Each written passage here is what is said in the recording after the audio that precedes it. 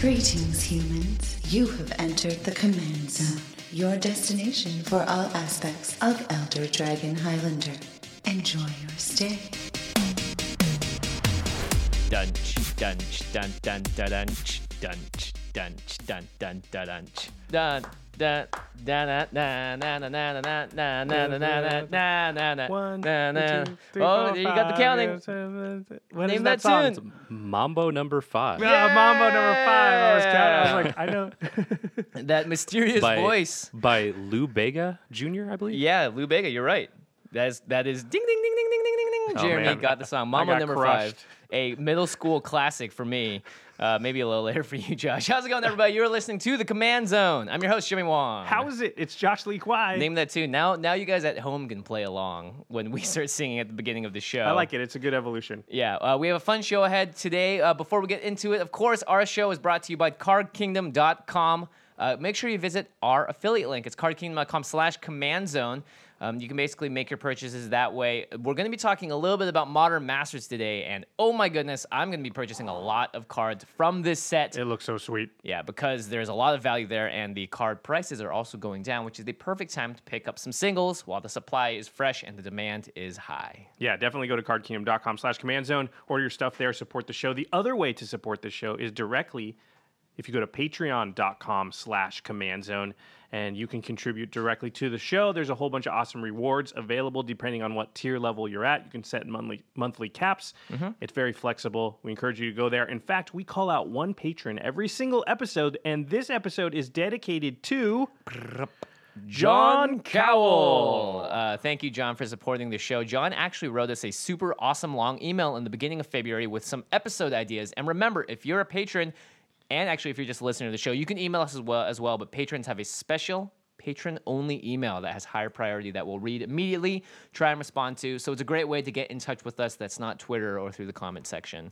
And definitely send us your topic ideas. We're always looking for those, so that's great. Yeah, patreon.com/CommandZone. Don't forget. Now, we should introduce that person who just crushed me in Name That Tune. Yeah. We have evidently a music aficionado, Jeremy Noell from Star City Games. How's it? Oh, my my goodness. goodness. He's actually, hold on, Jeremy, do you want to just replace Josh next time? Because Yeah. you're currently No, 2 Savage. for 2. Savage! How dare you? Jeremy is the assistant marketing manager from Star City Games. You'll see him also a lot on Commander Versus, which is their awesome Commander series where they sit down, play a game of Commander, something we're all very familiar with, as well as Split Second, which is a news update show, and something that actually, Jeremy, you've been very kind and given us a lot of love over these past few months on the show. So thank you very much for that. Thank you. It's much appreciated, as always. Jeremy, do you want to talk a little bit about what you do for the Star City Games as far as their content creation? In fact, we should say you can find all this stuff at youtube.com/Star City Games. And there's another series we didn't mention, Mini Masters Versus, which I think, Jeremy, Oh, is right. that your brainchild also? Yeah, that was something else that I just kind of came up with end of last year, and we kind of put into production. So I'm the assistant marketing manager of media at Star City Games, and what that means is that I am in charge of a lot of the production of what you see on our YouTube channel and our Twitch channel. Oh, very cool. If you've watched the SCG Tour Twitch channel, which used to be called SCG Live, now SCG Tour, as of this year, and watched anything on the YouTube channel, I've probably had a hand in it somewhere.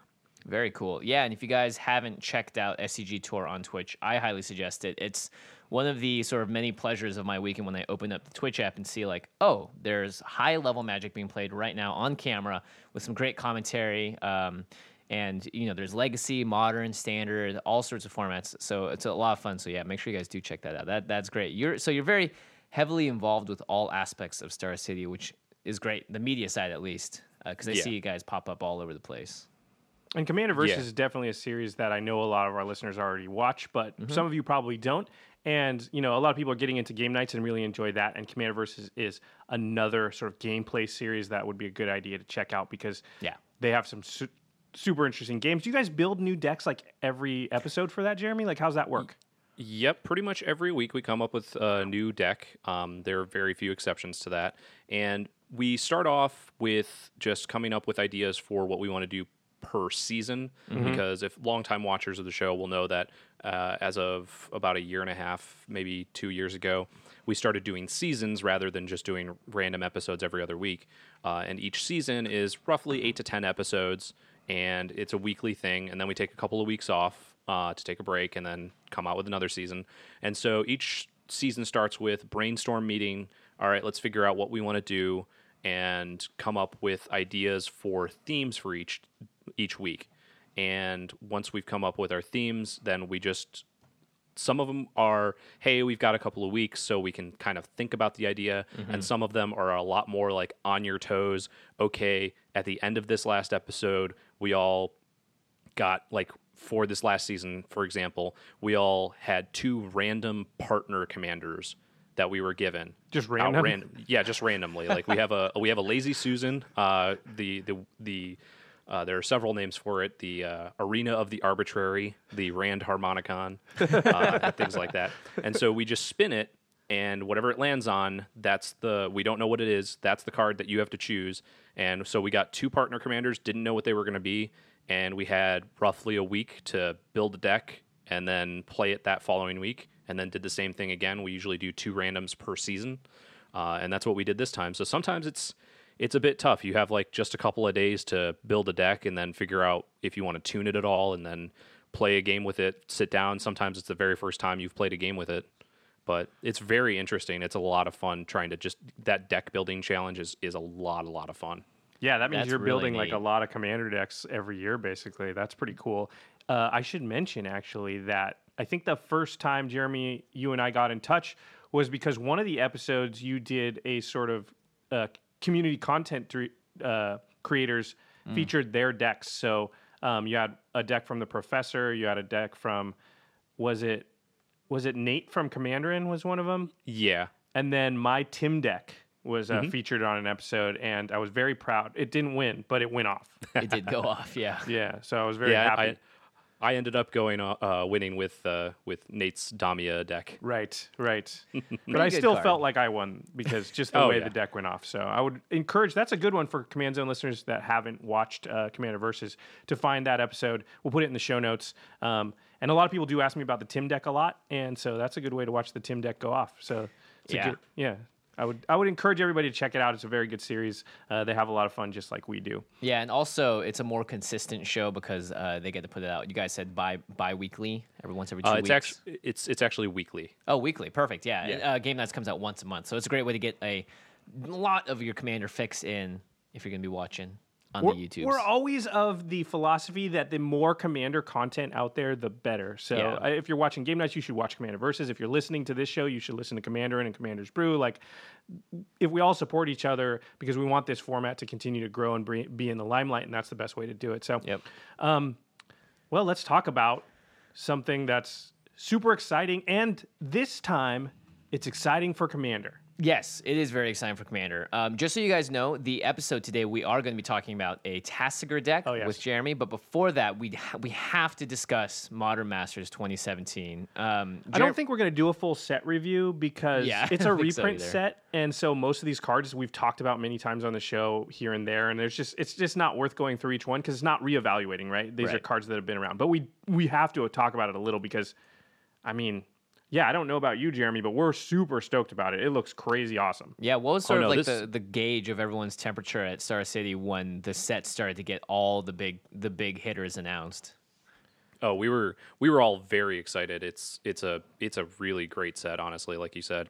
I mean, the very first day when they just showed, all right, here it is, Damnation reprint, good to go, and then just it usually is with the master sets. In the past, and most of the time with regular sets as well, I'm sure that you guys experience this, where the first couple of days of the preview week are, we've got these all really heavy hitter cards, these really amazing things, and then it kind of tapers off and kind of goes down. Yeah, it's very front-loaded. Near like Wednesday or so, and maybe you'll get like some surprise on like Thursday or something, especially with these 1 week preview weeks for smaller sets and supplemental sets. But this one, it just seemed like every single day they just had something else that was really, really good. not only for modern, but like as you said, for Commander players and everything else. And it just seemed like every day they had something new that was great. Yeah. I mean, just when we were thinking like, okay, well, they've got so much stuff that, like Tarmogoyf can't be in it, right? Like they're not gonna have and then boom, nope, Tarmogoyf is still in it, and you're like, what? 3 sets in a row for Modern Masters, Tarmogoyf has managed to have staying power through all of them, which is crazy to me.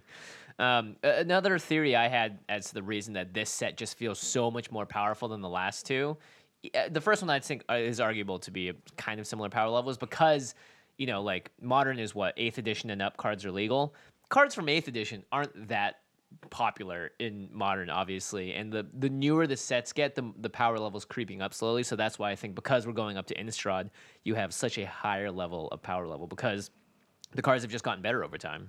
It feels like though that they altered their philosophy as far as reprinting for this set. I mean, this definitely feels different than the first Modern Masters, the second Modern Masters, or Eternal Masters. This feels like there was a meeting or something at WotC where they said, okay, we need to reprint more of the big heavy hitters, the important stuff. Because this is crazy. I mean, we've got the Zendikar Fetchlands. That's the big one, I think, for everyone. Across the board, every single format except for Standard wants the Zendikar Fetchlands. Damnation, like we said, I think that got reprinted mostly because we didn't predict it this time. Craterhoof Behemoth, Cavern of Souls, Snapcaster Mage, Liliana of the Veil, Tarmogoyf, Past in Flames, things like Cyclonic Rift, Limvala, which is great for Commander. Path to Exile is back in it at Uncommon. Even at Uncommon, there's a decent amount of value. Yeah, they have Inquisition of Kozilek. When at it was Uncommon, a rare in Conspiracy 2, it's been downshifted again and up and down, and now it's sitting at a wonderful Uncommon, which is awesome. There's the whole, there's a big cycle of the Miracle cards that are great in Commander, like Temporal Mastery and such. I'm a little bit speechless about it, actually. Like, it's like everything you could ask for. Like, even if we had done a prediction show like we normally do, I don't think we would have had the guts to predict this amount of stuff, and yet that's how much stuff they put in it. Yeah, right? This is like when a kid makes the dream list of like, man, I hope they reprint all these cards. Yeah, and like guess what? The grumpy adult's like, kid, they're never going to do that. Yeah, get out of here, kid. Guess what? The kid was right. You forgot to mention one card, Josh. Blood Moon. I did not forget. Is being reprinted. I did not forget. forget. One of the greatest enchantments ever created in the history of Magic the Gathering. That's actually the only like smudge on the set, like tarnishes the set a little bit. Yeah, it's totally a smudge. I mean, in terms of like price, even like Ranger of Eos and like Scavenging Ooze, these cards were slowly starting to creep up because they're just very good cards. And it's great to finally see Blood Moon get reprinted, Ranger of Eos get reprinted. And, like, it's interesting because Innistrad was pretty recently, but it can't be soon enough that I get another copy of Craterhoof Behemoth in the deck, so. Jeremy, what card are you the most excited about? Or maybe even a couple cards, to get your hands on? And don't say Grizzlebrand. No, outside of Damnation, which I haven't owned since probably like 2009 when I traded it away, and that was very silly. So I haven't had one of those in a while, so I'd really like another one of those again. Cards that I really want to get my hands on. I mean, Craterhoof being in the set is just awesome. Yeah. And I really like Craterhoof a lot.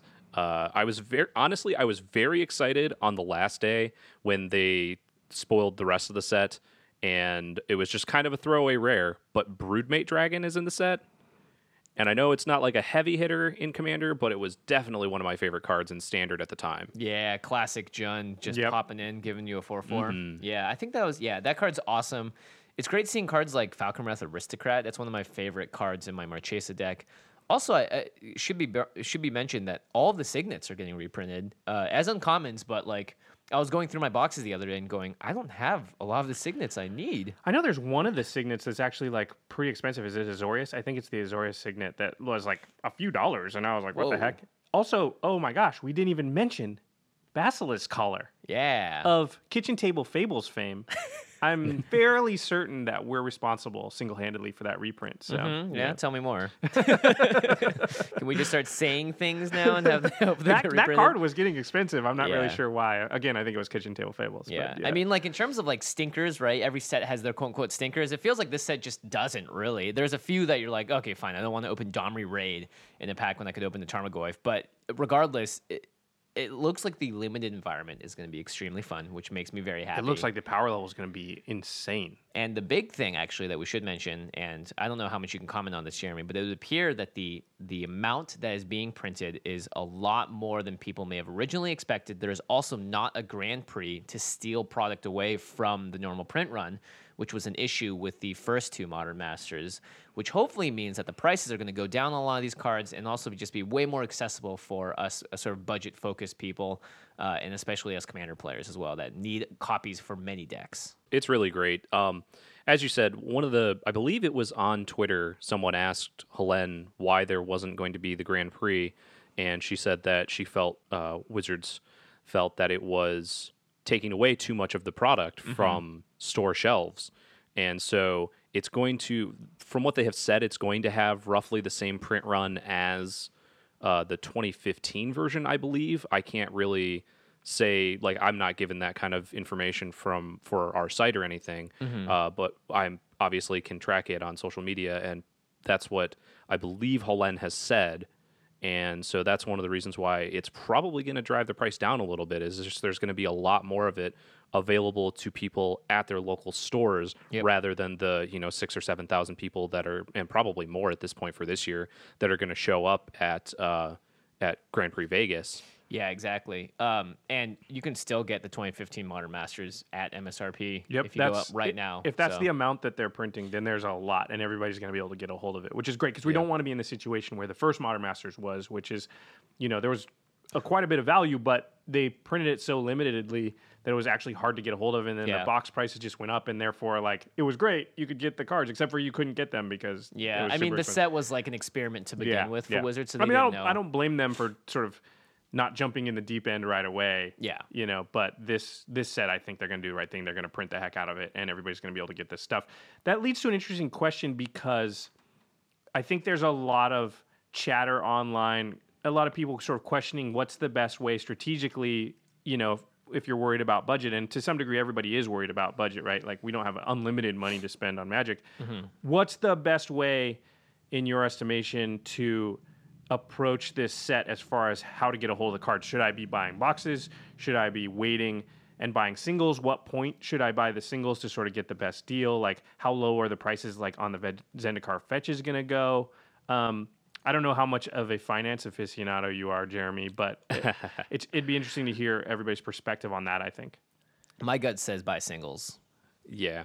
I would say that, okay, so I'm not much of a finance aficionado myself, but I do read and watch a lot of content for Split Second.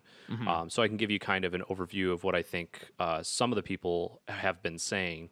I think that the idea is that you should be buying singles.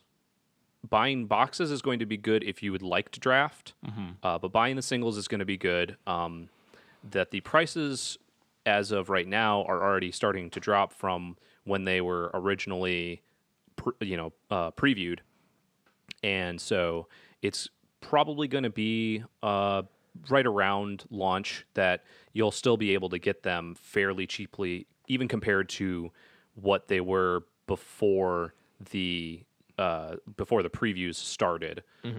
So it's probably best to wait just a little while and then purchase singles out of those. And it's probably going to be better to purchase the singles from Modern Masters rather than the original printings. Yes. Like, some people are still going to want the original printings. Like, some people are very, very, like, I want the very first printing, I want the original art, or I want, this or that or the other thing. But more than likely, the versions from Modern Masters 2017 are going to be just a little bit cheaper in the long run.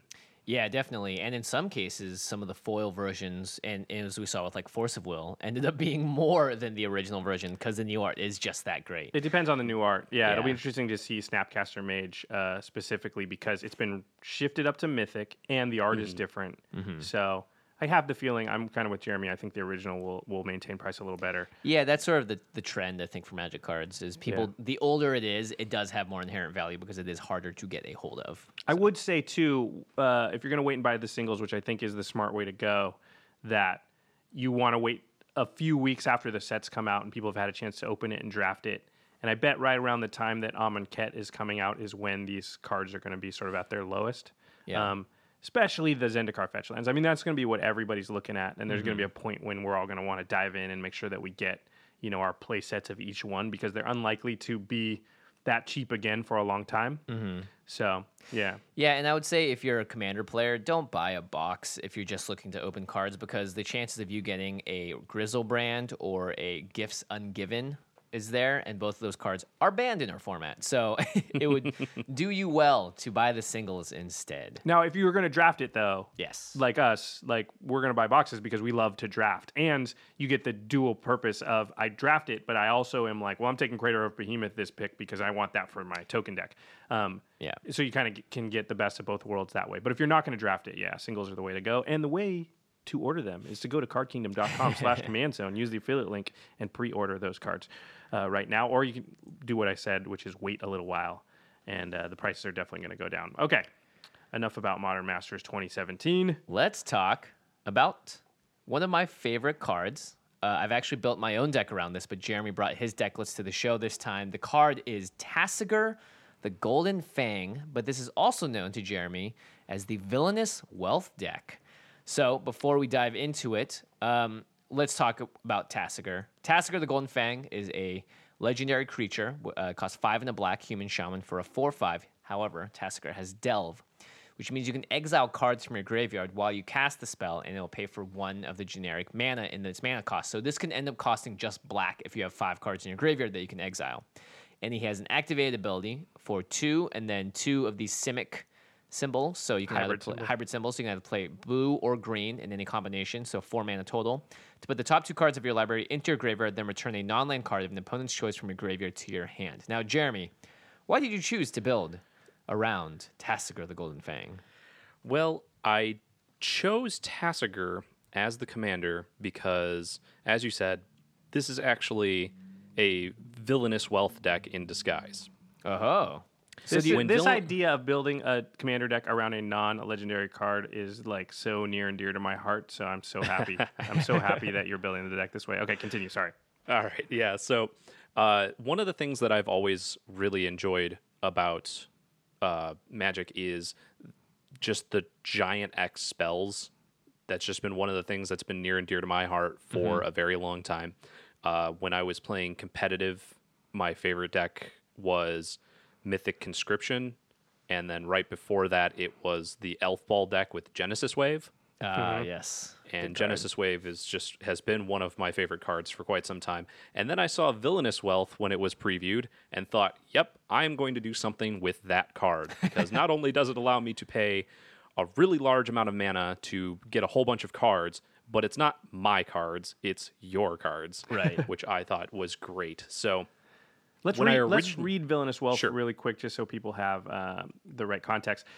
Villainous Wealth is a sorcery. It costs Sultai, which is black, green, and blue, and X. And then target opponent exiles the top X cards of his or her library, and you may cast any number of non-land cards with converted mana cost X or less from among them without paying their mana cost. So let's say you tap 13 mana, and you cast it, and X is 10. They would flip the top 10 cards of their library, and then any card that costs 10 or less, you can choose to cast it. Yep. For free at that point. Non-land cards, you're casting it, so you get Eldrazi triggers. The card is very powerful, and the reason that Tasigur can play him is because he has Simic in his text box, which makes him a Sultai commander as well. Okay, so you've got this idea. You've got Villainous Wealth is a card that suits your play style, and you've decided that you want to build a commander deck around a sorcery. So let's talk about what is the plan for the deck. Well, the plan is to start ramping off as quickly as you can. So in the deck, there's something like 7 sorceries, I believe, that all can ramp cards, getting lands out of your deck mainly, and a couple of the mana rocks.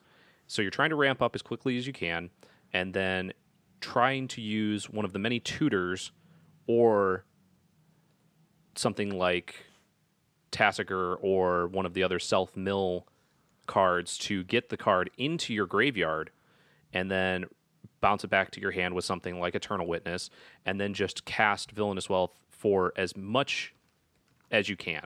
I'm guessing that my scenario of X equals 10 is pretty modest.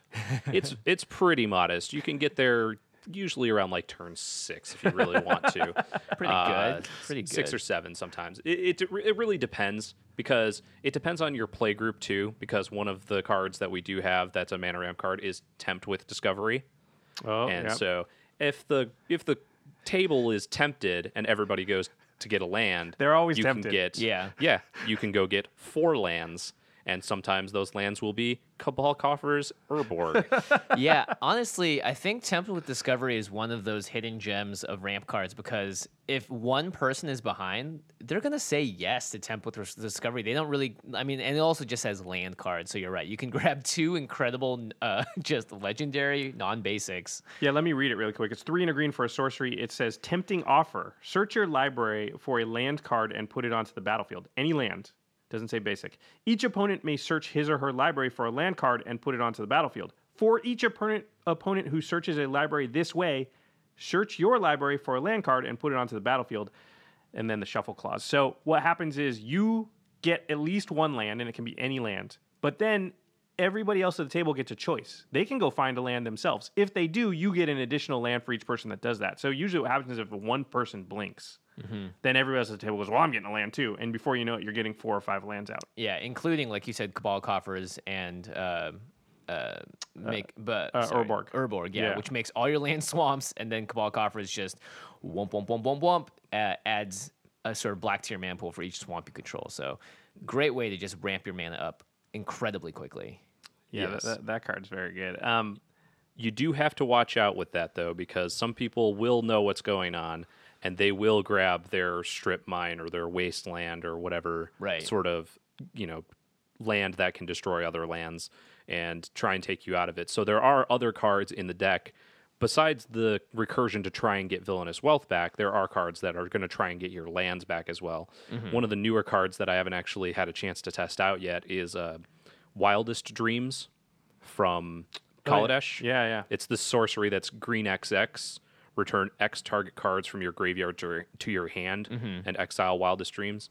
And so that's a really great way if you've managed your graveyard with things like Tasigur and Riedo Lantern to basically be able to get back whatever you'd like, including something like your Cabal Coffers or your Urborg that somebody may have destroyed.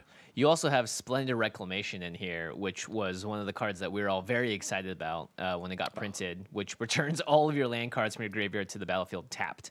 So I can see, we'll talk about let's talk about the stats of the deck. Stats. So like you said, there are 7 mana ramp sorceries in there. We're talking Cultivate, Kodama's Reach, sort of your regular... and Tempt with Discovery, your regular sort of package, and a few artifacts. You have 5 card draw spells, and I noticed that these are actually mostly on creatures. You have like a Phyrexian Arena as well, but you also have the Blood Gift Demon, and like the Sire of Stagnation, which lets you draw cards. And Tasigur himself is card draw. as well, yeah.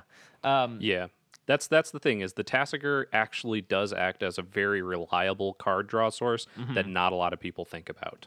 Right, and one of the combos is to cast Tasigur, delving away a lot of the cards you don't want an opponent to give back to you. You can also, of course, strike a deal with an opponent. Yeah, true. Have you ever found yourself in that position where you're like, hey, blank, do you want to give me this Villainous Wealth back and I won't use it on you? Correct. Yeah, that's definitely happened before. I would 100% do it if it wasn't going to be me. If you do this, if you look over there, that person's got a much smaller library than you. Yeah. There's a good chance that I could knock them out of the game. Yeah, and hey, maybe I'll just not hit on any cards either. You got to give them all the possibilities. The first time, when that card was very early, Villainous Wealth, I did try it in Standard as a side note story. Yeah. And I got to go off with it in an elf deck, an elf ramp deck, and got to X equals 23, played it, and my opponent was just like, what's going on? And I was like, well, you exile the top 23 cards of your library. They're like, okay. And they flip them all over, and I just pick them all up, and they're like, wait, what are you doing? I'm like, I get to cast. And then they look at it and read, you get to cast all non-land I was like, yep. And oh, yeah, I'm scooping that. I can't do anything against. You're going to take all of my really good cards. Yeah. Also get to take a good look at the rest of their deck. Yep. Now you have 3 versions of Self-Mill in the deck, which I thought was really interesting because you have cards like Splendid Reclamation and Life from the Loam, both of which are able to get lands back, and you also have so many other cards that recur stuff. So you have 7 cards that recur cards out of your own graveyard. Now, for the most part, I'm assuming this is for Villainous Wealth, right? Correct. Yeah, a lot of the time. If your whole goal in the deck is to cast Villainous Wealth, then you have to be able to get it from the graveyard. Because how else are you going to cast it again? Well, yeah, exactly. So you want to try and bounce it back as many times as you can, and there's a lot of good ways to do that. Of course, you got like the classic cards like Eternal Witness and things like that. Mm-hmm. But yeah, trying to get it back into your hand, and it's even got cards like Rift Sweeper, which just in case someone happens to exile your Villainous Wealth, then you can go ahead and grab that back out of your exile. Right. And you shuffle it into your library. And as a result, you also have a lot of tutors to go find this card. And I love it because oftentimes tutors are like, oh, it's your toolbox deck. You can find whatever you want. But in this case, I'm pretty sure your main goal is always to fetch the same card, right? Correct. Yeah, so you can read any tutor as just like a prepaid cost of whatever that mana is for that spell to go find a copy of Villainous Wealth and put it into your hand, which I think is fantastic. You have 3 versions of single target removal and 4 board wipes, so that looks all to be about pretty standard. Now, it seems like it's very consistent in playing Villainous Wealth a lot of times. Have you found that you've ever had any trouble finding the card whatsoever? Very, very rarely. It's usually just if you don't get any of your draw or tutors, which just is fairly uncommon. The only times that I've really had problems with the deck are when I have played against friends one-on-one, because they can obviously target you a lot easier and can deal with a lot of your nonsense. And one of my friends happens to play a Skullbriar deck that can just get under this deck very easily and very quickly. And so by the time I'm ready to cast Villainous Wealth for 15 or 16 or 20 or whatever, he's already got me down to single digits sometimes, just casting Skullbriar and then playing a bunch of +1/+1 counters on it. Right. Oof. That's pretty rough. Yeah. Yeah, it definitely can be. It doesn't seem like a great one-on-one deck. It's trying to cast like one spell for like 40 mana. Yeah, also when you play multiple people, you have a much larger choice of like, that guy's playing a Rakdos deck. He's probably going to have a giant creature in there that I can cast. Oh yeah, that's Correct. a good point. Like, you can target the person who has the stuff you're most likely to need. Yeah, more options. So we separated, like we do with all of our deck techs, the deck into a few categories. The first is just literally called Villainous Wealth. So again, a lot of sorcery speed, ways to ramp your mana up, and a lot of tutors to grab them. We're talking Demonic Tutor, Diabolic Tutor, Increasing Ambition, Diabolic Revelation, and a couple of mana doublers. In this case, I think you only have one, which is Mana Reflection. Now, this is a 6 mana spell, 4 green. It's an enchantment that says if you tap a permanent for mana, it produces twice as much of that instead. I believe this card is pretty powerful. Have you ever found that it just comes out and the fact that you have to wait a full turn cycle is just too much for the deck to handle? Not really. Mana Reflection's mainly in there to help out to get Villainous Wealth to a higher level when you're only stuck at a few lands in play. So say if I found one of my single shot tutors, Demonic or something like that, or Diabolic Tutor, to go get my Villainous Wealth, but I've only ramped with one card and it's turn 5 or something like that, I can play the Mana Reflection and then the next turn double the amount of mana I have and cast Villainous Wealth if I really need to for 9 or 10 or whatever it is, just to get it going off once at least, and maybe get it into my graveyard so that I can bounce it back and use it again later. So that's one of the main reasons it's in there. That, and also because the sort of plan B of the deck is to just mill people out. And so if you can Villainous Wealth them for their entire deck, Mana Reflection works really well to help out with that. Yeah. How many games do you win via milling? I would say probably more than a third. Oh, wow. Yeah. Wow. That is That's pretty actually awesome. It kind of stinks, though, because all the cards you cast off of it, you don't really get. I mean, I guess you just don't get the permanents, but anything else you can sort of get those effects. And Yeah. Well, after you've cast Villainous Wealth once, you of course have a whole regrowth package, and there's a ton of cards in here. We've already talked about Eternal Witness, Wildest Dreams. You have just Regrowth, which is just I just love that card. And there's one that was really interesting, Noxious Revival. Yeah. It costs 1 mana, 1 Phyrexian mana, so you can pay 2 life or green mana for it. It's an instant, and you put a target card from a graveyard on top of its owner's library. I really like this card a lot because you can wait to play it till the end step of your opponent right before you. You can also do it in response to someone trying to get rid of the card with something like a Deathrite Shaman. Yeah. Yeah, that's definitely happened before, just in response to somebody playing something like a Bajuka Bog or something like that too, or a Deathrite Shaman or whatever, and you can just, I'm going to go ahead and make sure that's right back on top. Or I think I could win this next turn with it, so I want to look unthreatening, pass it around. Okay, now I can put it on top, draw it, and then mill someone out or take a whole bunch of their deck. Yeah, and then because it's an instant and it can cost you no mana and just 2 life, you can tap out as well and really present sort of like shields are down. Yep. Hope you can't get rid of my Villainous Wealth, JK. Yeah, looking at this card, it probably should see a little bit more play because it has some fringe usage in cases where people, like in game nights, how Josh Kim had dropped like It That Betrays into his graveyard, and there was a chance of he was going to get it back with Karmic Guide. In those cases, you could Noxious Revival the It That Betrays back to the top of his library, and he can't actually cast it because he's trying to cheat it into play. He doesn't have enough mana. And you can do it to someone else's. That's amazing. I didn't even think about that. I'm only thinking about targeting my own graveyard here. So it just has another use. I'm not saying that's the primary use, but the ability to do things like that when people are pulling off common EDH shenanigans, like cheating things out of their graveyard directly into play.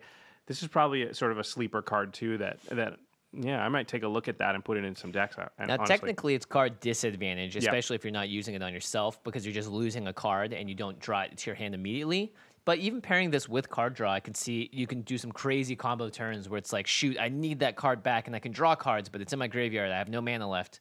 Noxious Revival. I mean, think if it's Sphinx's Revelation or something like that you're putting back on the top of your library. Obviously not in this deck, but let's say it's Bring Geyser or something, then it's going to draw you a whole bunch of cards and you don't care about that card disadvantage. I like this card. I hadn't thought about this card before in EDH at all, so. Opening our minds. minds. I've definitely had instances where it's something like, okay, my Villainous Wealth is in my graveyard, and then it somehow gets like tucked back into my deck from someone else, and then I use Noxious Revival to put a tutor back on top, and then just tutor the Villainous Wealth back. Right. Things like that have also been lines I've done. Right, especially in a deck like this where every card has, you could almost cycle, like play an Eternal Witness again, get another creature out, have a way to bounce that and get something back. So I can definitely see, because so many of your cards have great enter the battlefield abilities, that would be pretty good. You also have Archaeomancer in the deck, great card. When it just enters the battlefield, you can get back an instant or sorcery from your graveyard to your hand.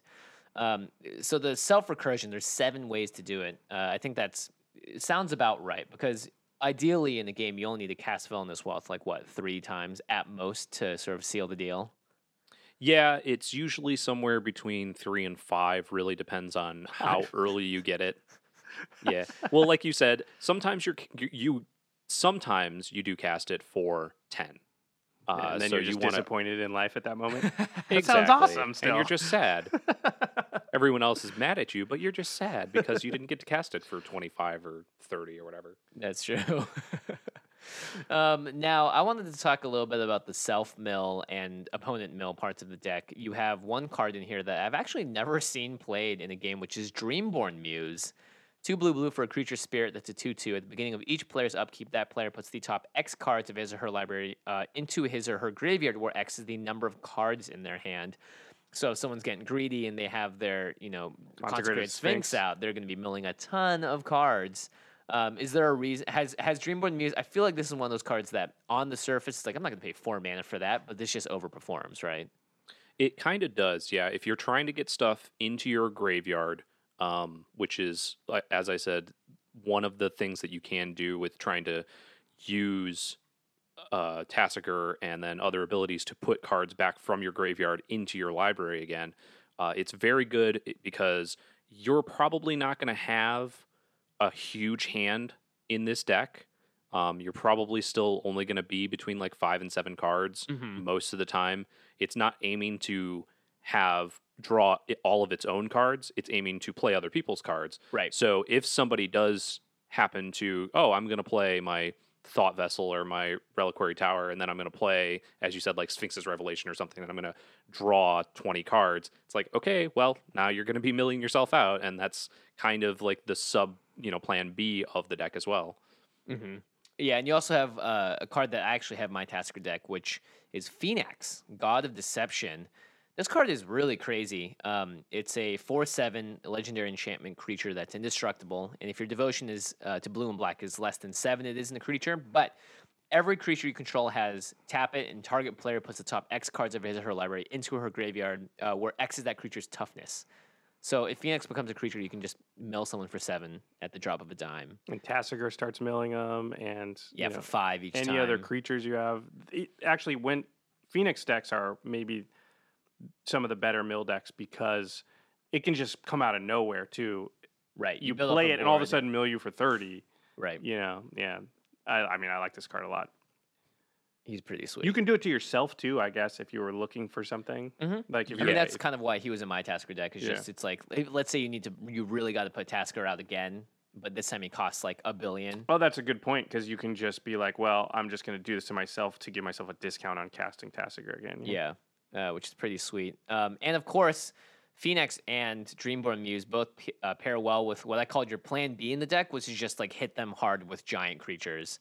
So Shieldred Whispering One is a great way to fill other people's graveyards because you're making them sack creatures, and also to cast giant things from your graveyard every single turn. And then you pair that up with a card like Lord of the Void, which is also like, I've never seen this card get played, but I'm assuming you've just cast huge things off of this before, right? It makes people sad.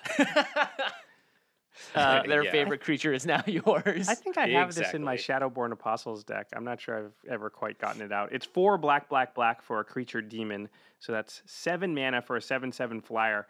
When Lord of the Void deals combat damage to a player, exile the top 7 cards of that player's library, then put a creature card from among them onto the battlefield under your control. So it sort of does like a little impression of Villainous Wealth.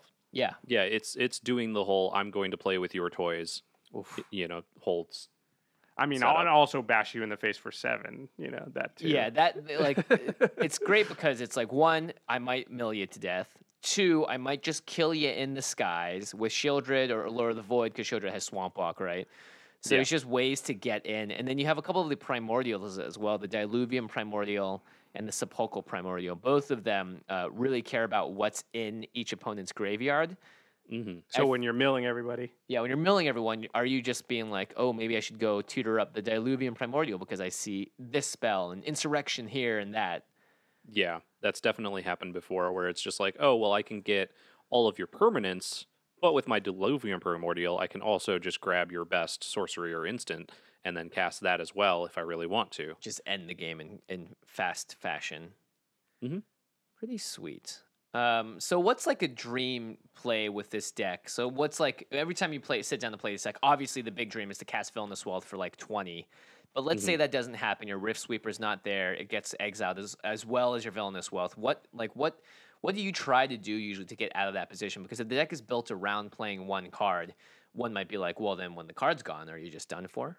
In cases like that where your Villainous Wealth gets exiled and stuff like that, and you can still get back into the game with your big creatures, but if you're starting to feel kind of overwhelmed and you have a tutor or something like that, or even if you draw it, one of the really great ones is something like Praetor's Council, or you can just kill all of their creatures with like In Garrick's Wake and things like that, and then play out your Shieldred or your Primordials and start taking over the board with really big threats while they're trying to rebuild. So that's kind of like the plan B or plan C almost, if you're not playing them just to play them. So it can kind of control the board a little bit, and it tries to if it can't get to villainous wealth and things like that.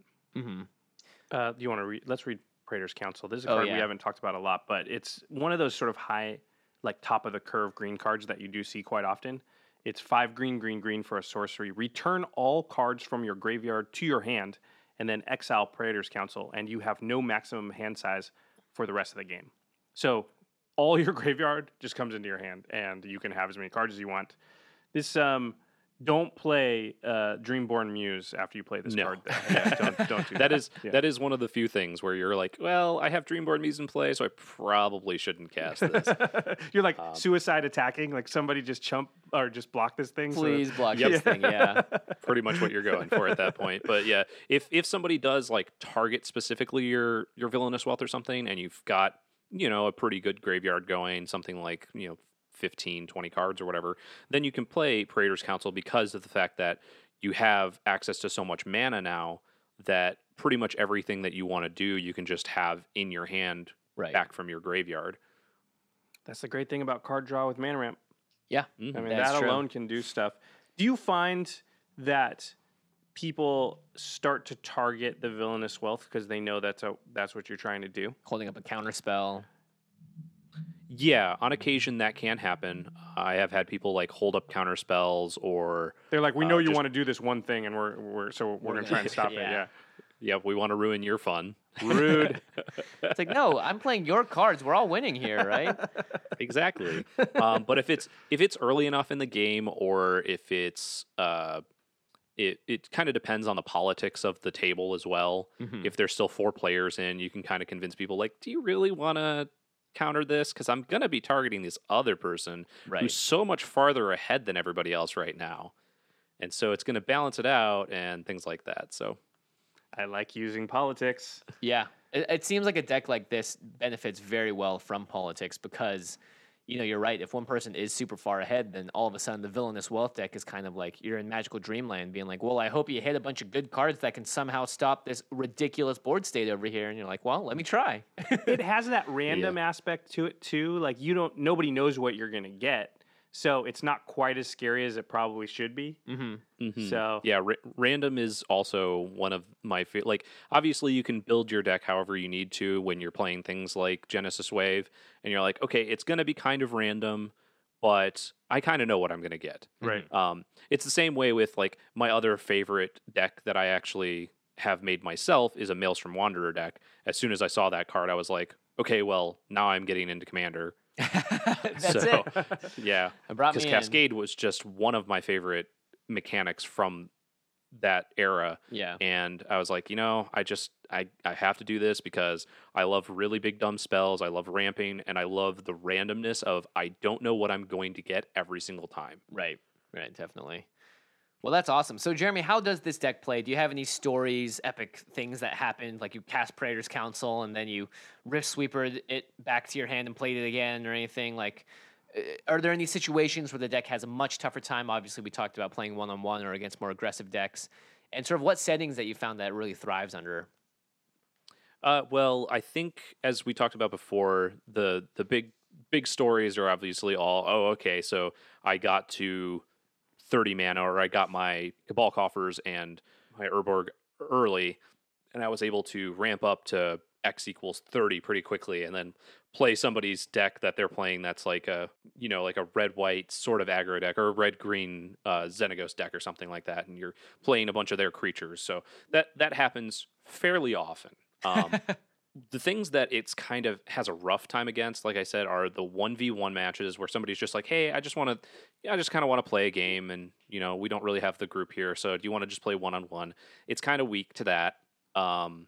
And anybody who's just expecting it because they know it's a villainous wealth deck, like you said as well, if they have some sort of like graveyard control, or if multiple people are playing things like Bajuka Bog or Tormod's Crypt or something like that, right.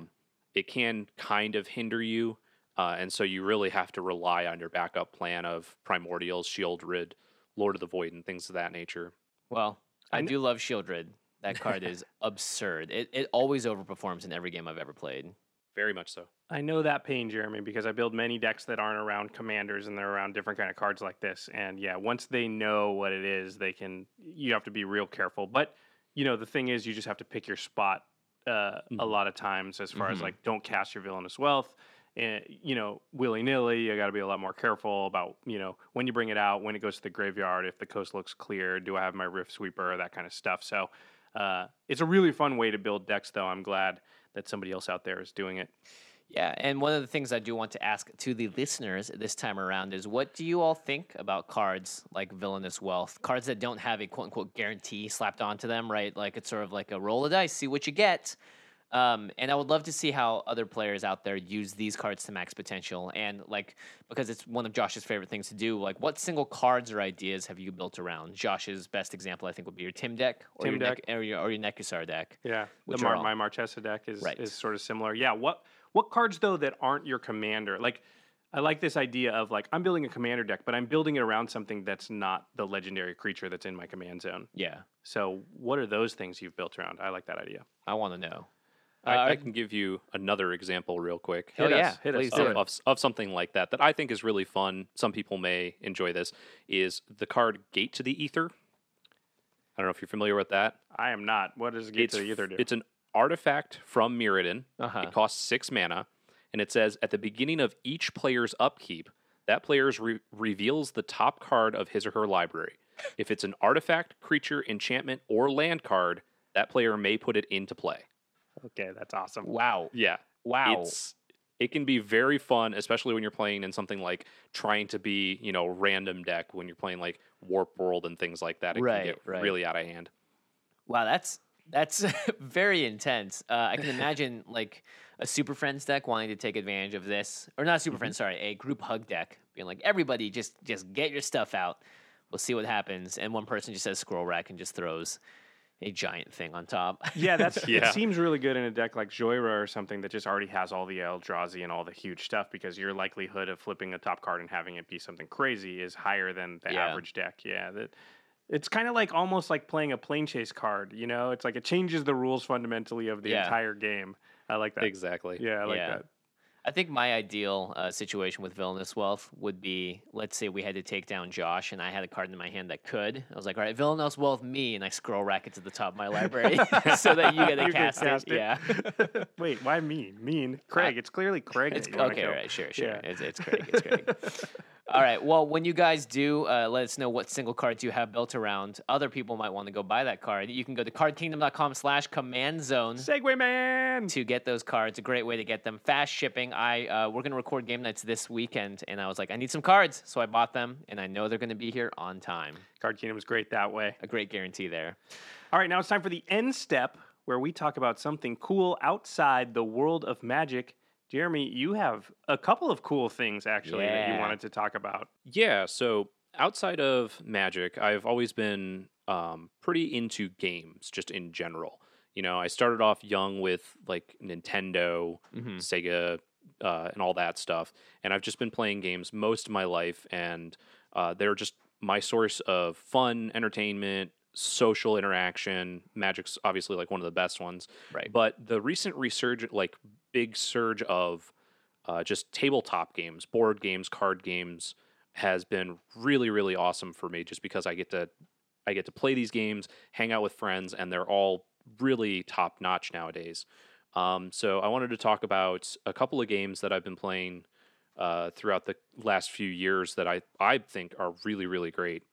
The first one is called Xenoshift, and this is a game by Cool Mini or Not. There's actually 2 different versions right now. There was 2 very large base games. The first one's called Onslaught. The second one's called Dreadmire. So it's Xenoshift Onslaught, Xenoshift Dreadmire. And Dreadmire, I think, came out at just the end of last year. They kickstarted both of them. They did very well. So the way that it plays is it's a co-op deck building tower defense game. That's 3 things I didn't expect to hear in the same sentence. Exactly. And that's one of the great things about it, is a lot of people are like, that try to wrap their brains around it as soon as they hear it. Like that it's really weird. How does that work? Right. Yeah, and so that one's great. Another couple of games that I wanted to suggest are anybody that's kind of familiar with Magic and likes Limited. There are a bunch of really great drafting games out there. Yes, this first one is one of my favorites actually of all time. Yeah, Seven Wonders is a really, really great game. It's fairly complex the first time you try and play it. There are a lot of symbols on the game and a lot of things that you can pick up. I found that after I played it once, though, I had a very good grasp on what sort of the archetypes were, so to speak. Exactly. Yeah, and that's one of the things is if you're familiar with drafting at all, after trying it out like once and then just becoming kind of familiar with the different symbols in the game and what they all mean and how you can score points based on archetypes, like you said, it really adds to the game. Because Seven Wonders is supposed to be like, I think 3. It can be like 1 to 7. Yeah. But really it's best with like 4 to 7.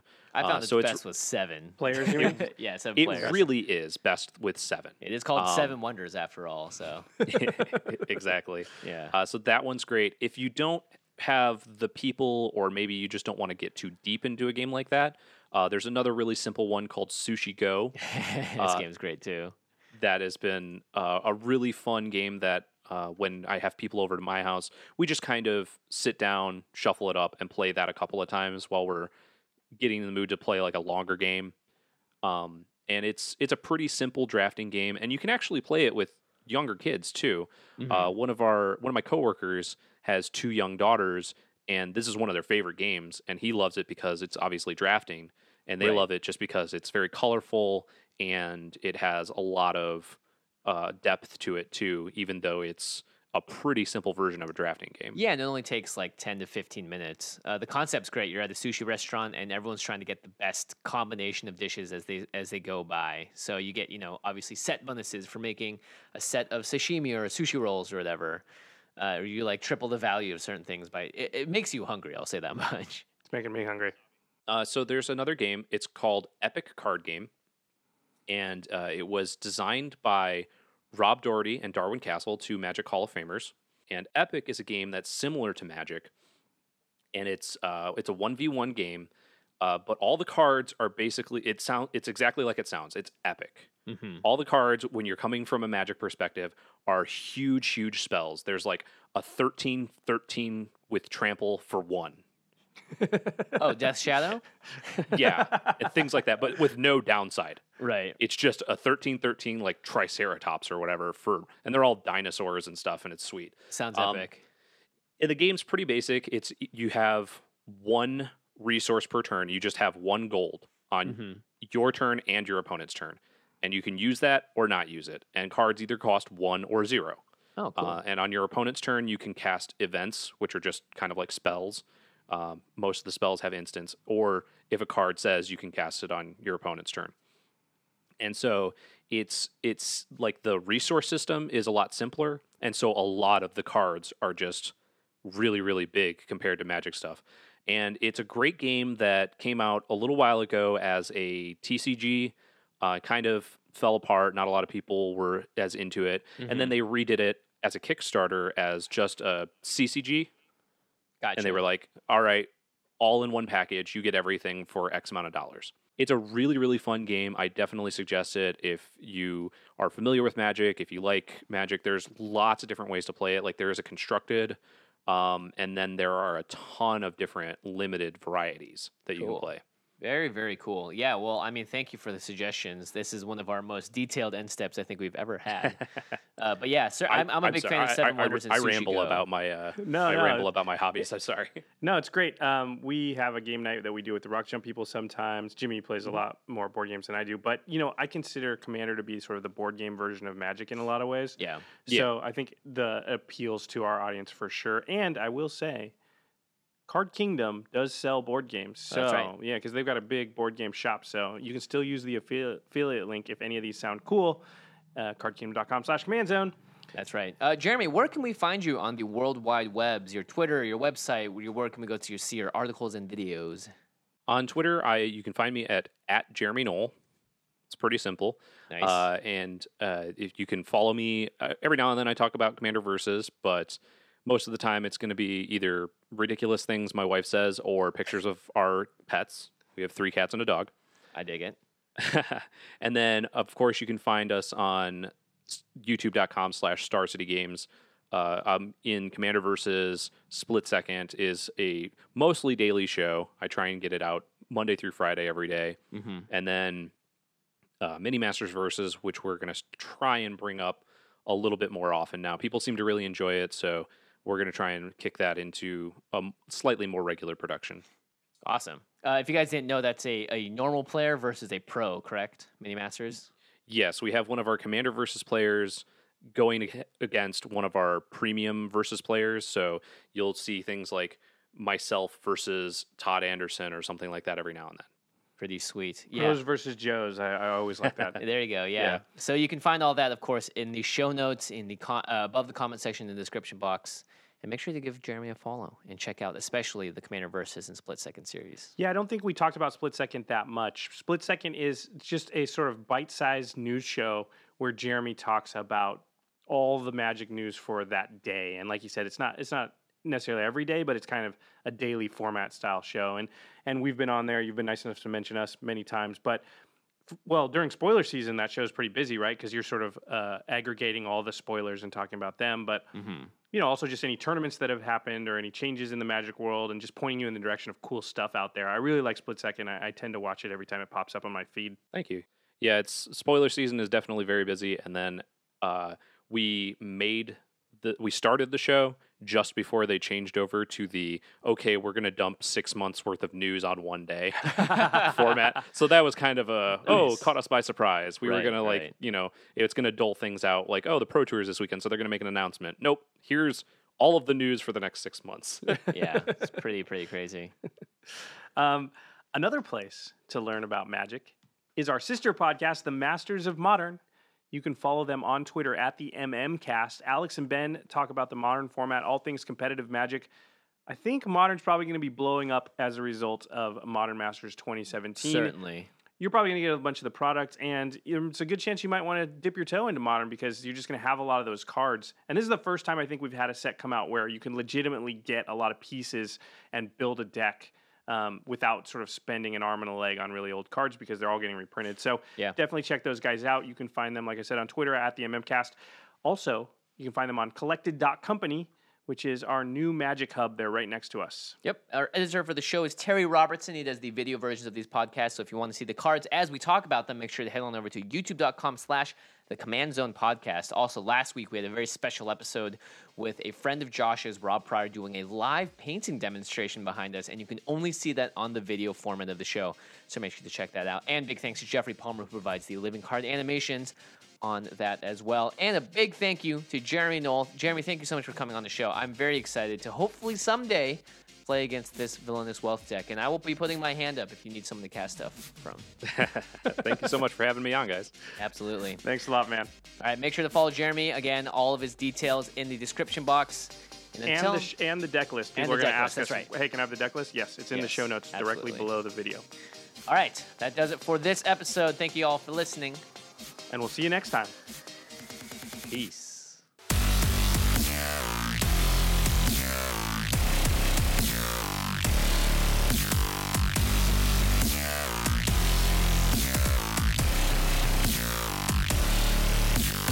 Thank you for your attention. For further inquiries, send an email to commandcast@rocketjump.com or ask us on Twitter at JFWong and at Josh Lee Kwai. See you later, alligator. Greetings, humans. How'd that happen again? Yes. Yes. You tricked me. I did it. You totally tricked me. I got to say the piece.